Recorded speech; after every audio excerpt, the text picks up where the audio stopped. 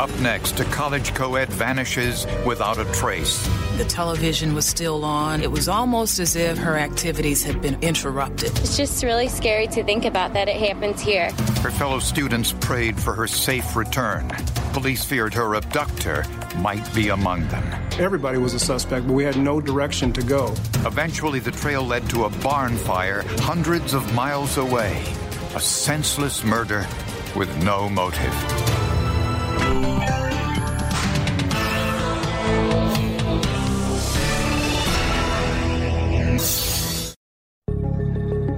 Science played a big part in Olamide Adeoye's life. Ever since she was a little girl, she dreamt of a career in medical research. And she was halfway there, entering her senior year at Illinois State University. Olamide likes science a lot. I could definitely see her going into the forensic field, working in a laboratory, doing DNA analysis. Olamide worked her way through school as a waitress.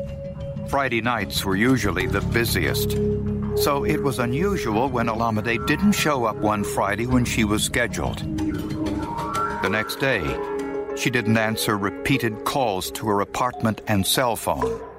Her friends and family began to become more worried about Olamide not being able to get a hold of her. Olamide's car was gone, her apartment locked. When police entered Olamide's apartment, they discovered her purse and her wallet were there. Her cell phone was on the sofa with more than 60 unanswered messages. The television was on. It looked as if she had just gotten up and left until police entered her bedroom. The search revealed a large pile of clothing on the bedroom floor. When we systematically went through each piece of clothing, we began to see stains of bleach. The odor of bleach leads all of us to believe that someone is trying to cover up or clean up a crime. Underneath the clothing was a large blood stain. The blood was tested at that time, and it was ultimately identified back to Olamide. They also found a blood trail leading outside.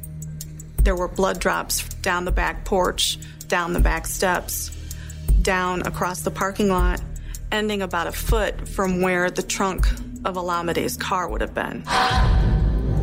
Someone could have silently carried her down the stairs and placed her in a vehicle in the darkness. Although Olamide lived in an apartment off campus, her disappearance struck fear among the students. You're a young female walking around campus. I have a night class, so usually when I get out of school, I walk home. And it's just really scary to think about that it happens here. Missing posters were put all over campus and the surrounding community. Days went by, but there was still no sign of Olamide. I'm trying to do everything I can. I mean, I know she'd be doing the same thing for me. As the search entered its second week, investigators got a potential break from a small town 700 miles away. A police officer in Mississippi had heard about Olamide and her disappearance by the news media. He told Illinois police about a body they'd found after a recent barn fire they had in Mississippi.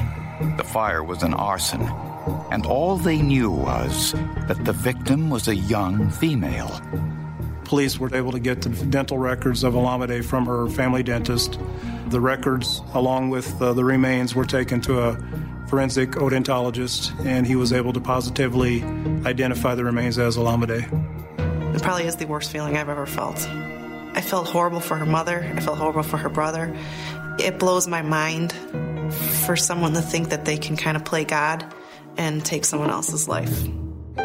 Investigators now wondered who killed Olamide and why he took her to Mississippi.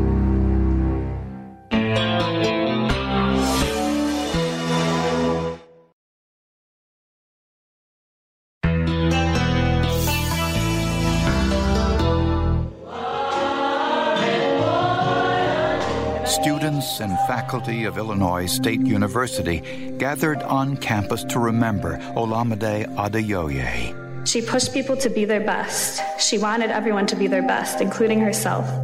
Her family was understandably frustrated, not knowing who was responsible or why. When you think of Olamide, remember the young, beautiful woman who had a hunger for knowledge, intelligence, and who wanted to help others.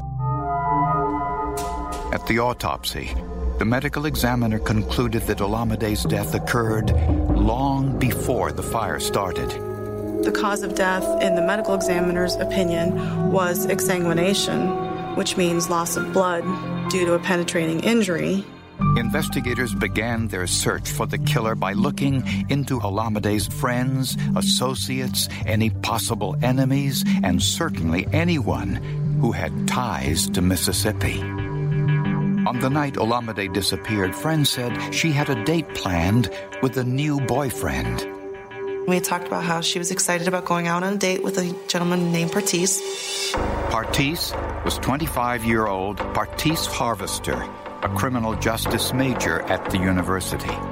When interviewed by police, Partis claimed Olamide canceled their date at the last minute.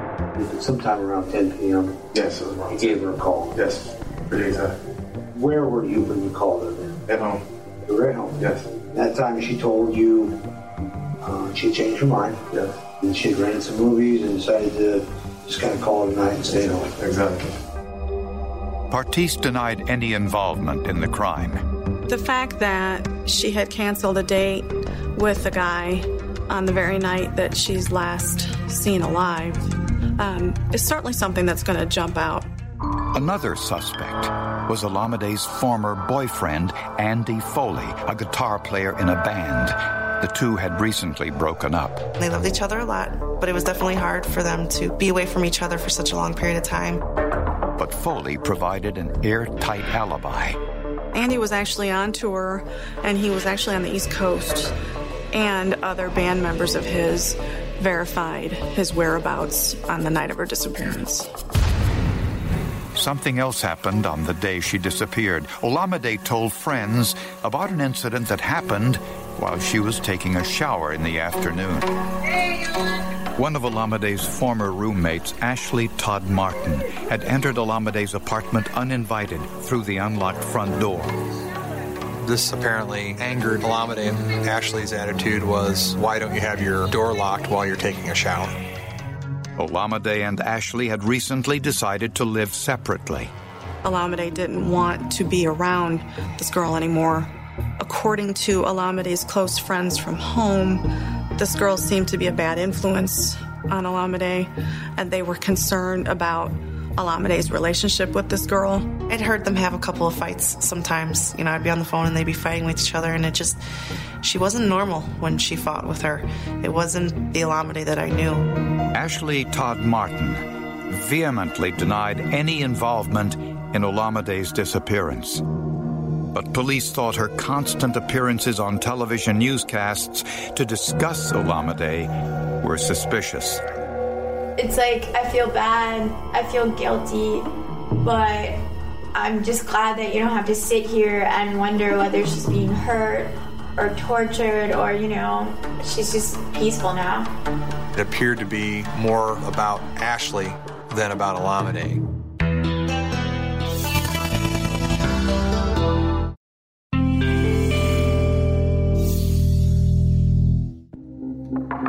Since there were no signs of forced entry into Olamide Adeoye's apartment, investigators worked under the assumption that Olamide was acquainted with her killer. An informant called police suggesting Olamide's neighbor might have been responsible. We were contacted by a woman who had seen the news coverage of Olamide's disappearance. This woman was concerned that an ex-boyfriend of hers may have been involved in Olamide's disappearance. The man was 27-year-old Maurice Wallace. He lived in a building about 100 yards from Olamide's apartment. Though not a college student, Wallace had been living on or near campus for years. Many students remembered him, and not fondly. He would invite himself to parties. People described him as kind of creepy and strange, women especially. He wasn't a student. He wasn't a member of the community. He was a bad person. He was a bad person. And Myself and 25,000 other 20-somethings in Normal will attest to that. A background check revealed Maurice Wallace had served 4 months in jail shortly before Olamide's murder. Maurice Wallace had assaulted and battered someone in a taxi cab. It was a situation where he didn't know the victim prior to the assault, and it was another example of his unpredictability and aggressiveness. After he was released, Wallace had trouble finding work, and he told a former girlfriend he was planning to commit violence. He has said some very disturbing things. He was going to make a name for himself or become a martyr by going out and killing someone. Wallace also expressed his opinions on race. He seemed to have a lot of opinions about society and racism and his take on what was wrong with society as a whole. He had indicated that he wanted to marry a Nigerian woman. Witnesses said Olamide and Wallace met once, and that Wallace told Olamide he objected to her dating white men. There was one occasion where he had attended a party and Olamide was there, and he was kind of harassing Olamide about her boyfriend. But was this a possible motive for murder? We think he may have been upset with her. You know, she's part of the problem because she's not promoting her race. She's a sellout, if that's the term that he would use. When police went to question him, he was gone.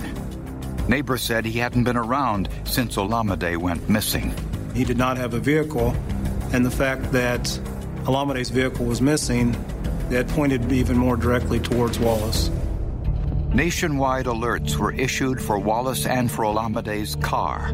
When we say that, yes, we have reason to believe that he's involved or has knowledge, that does not rule out that there could be other individuals.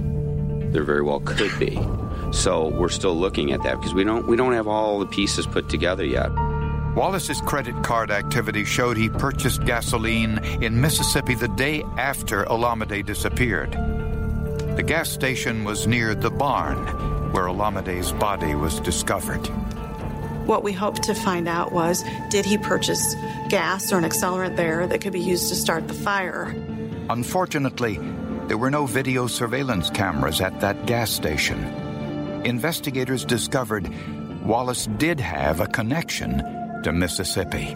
Wallace had some connection to Mississippi in that he had some relatives that were there. While investigators searched for Wallace, they also had to search for forensic evidence, and they weren't having much luck inside Olamide's apartment. It's a common misconception that there are hundreds of fingerprints left at every crime scene. And a lot of times you may only find one, or you may find none. Since the crime was committed at night, investigators assumed the killer would have turned off the lights after cleaning up the blood. But there were no visible blood stains on the light switch by the door. That whole area was actually brought into the laboratory. They cut out the wall and took the light switch and brought in all of that to us. Analysts viewed the switch plate with oblique or angled lighting. We take various different types of light sources, and we bring them in from the side, from the front, to see if we can see anything on the surface itself. And that's where they found a single high-quality fingerprint, and it looked like it was in plasma. Not all blood is red or brownish like you would think. There are other components in the blood that are clear. The plasma is a clear substance. DNA testing showed the blood was Olamide's, which meant the print probably belonged to whoever harmed her. That was key. There's not a whole lot of innocent explanation for that. It's like finding a print of her blood on a murder weapon. But where was Maurice Wallace?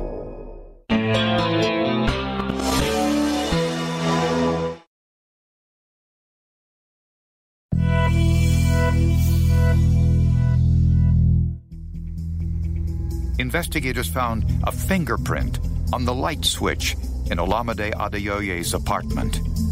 The print didn't match Olamide's former roommate Ashley Todd Martin or any of the other suspects questioned in the case. But police were still searching for their prime suspect, Maurice Wallace. According to his credit card activity, he was traveling throughout the southern United States. To track him more closely, investigators focused on his cell phone activity. Through cellular phone forensics, we were able to locate very specifically where Maurice Wallace was in real time. When Wallace made a call from a shopping mall in Atlanta, Georgia, police were standing by. When police arrested Maurice Wallace, they found Olamide's keys in his possession, which was a big giveaway at that point. Wallace wasn't driving Olamide's car. He was driving a rental car instead. There was a gas can that was located in his rental vehicle. We suspected it may have been used to start this fire. Wallace denied any involvement in Olamide's murder. Got to go ahead and read you a couple things. I'm sure you know. Where's my attorney? Why am I here without an attorney? You're going to ask me some questions. 9 times out of 10, whatever I answer is going to be used against me. So I want an attorney. When police left the room, Wallace was alone. Unaware he was being recorded, he made what looked like a speech to himself. Any sort of insurgency or revolution, you don't just go at the oppressor, you go at the people who help the oppressor, people who aid and abet the oppressor. Send a message that if you cooperate with these people, we're going to whack you.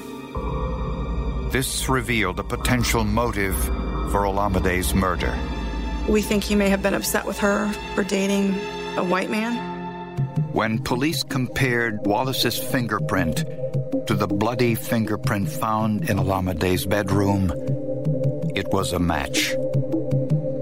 10 days after Wallace's arrest, police found Olamide's car abandoned in a residential area of Atlanta. Olamide's blood was discovered in the trunk. They also found bloody fingerprints on the rearview mirror. I was able then to powder and lift those impressions and then lift them off of the rearview mirror and then do a comparison. One of these was Maurice Wallace's thumbprint. DNA testing identified the blood as Olamide's. Investigators also found evidence on Wallace's jeans. To the naked eye, it didn't appear that there was anything unusual about them. However, later forensic testing found there was blood on those pants. And that blood was Olamide's. Definitive proof that Wallace was her killer. Police believe Olamide let Wallace into her apartment. She knew him from the neighborhood. Once inside, he may have made a sexual advance and was rejected. He then snapped. He stabbed Olamide, getting blood on his jeans. He wrapped her body in a blanket and put Olamide's body in the trunk of her car. He tried to clean the bloodstains with detergent found in the apartment. But as he turned off the light, he left his fingerprint on the switch plate in plasma and left his bloody thumbprint on the rearview mirror. Then drove to Mississippi to burn her body. He found an old barn, put Olamide's body inside, then set it on fire. The entire barn burned to the ground. Forensic odontology identified her remains, although Wallace probably thought no one in Mississippi would connect this fire to a girl's disappearance in Illinois. In December of 2005, Maurice Wallace was charged with first-degree murder. His aberrant behavior didn't end with his arrest. Maurice Wallace was very combative during court hearings. One occasion, he spit on the floor as he entered the courtroom, talking when he was not supposed to be talking, interrupting the judge. Because of the evidence against him, Wallace pled guilty and was sentenced to life in prison. Maurice Wallace is a sociopath. He's evil. He certainly knew what he was doing every step of the way here. He had a plan. He carried it out. Didn't have any regard to his victim. He was just an evil man that did what he told his friend on the phone. He was going to go out and kill somebody and try to make a name for himself. When the victim has been murdered or is no longer alive, the only thing that's left to be able to speak for that person is the evidence itself.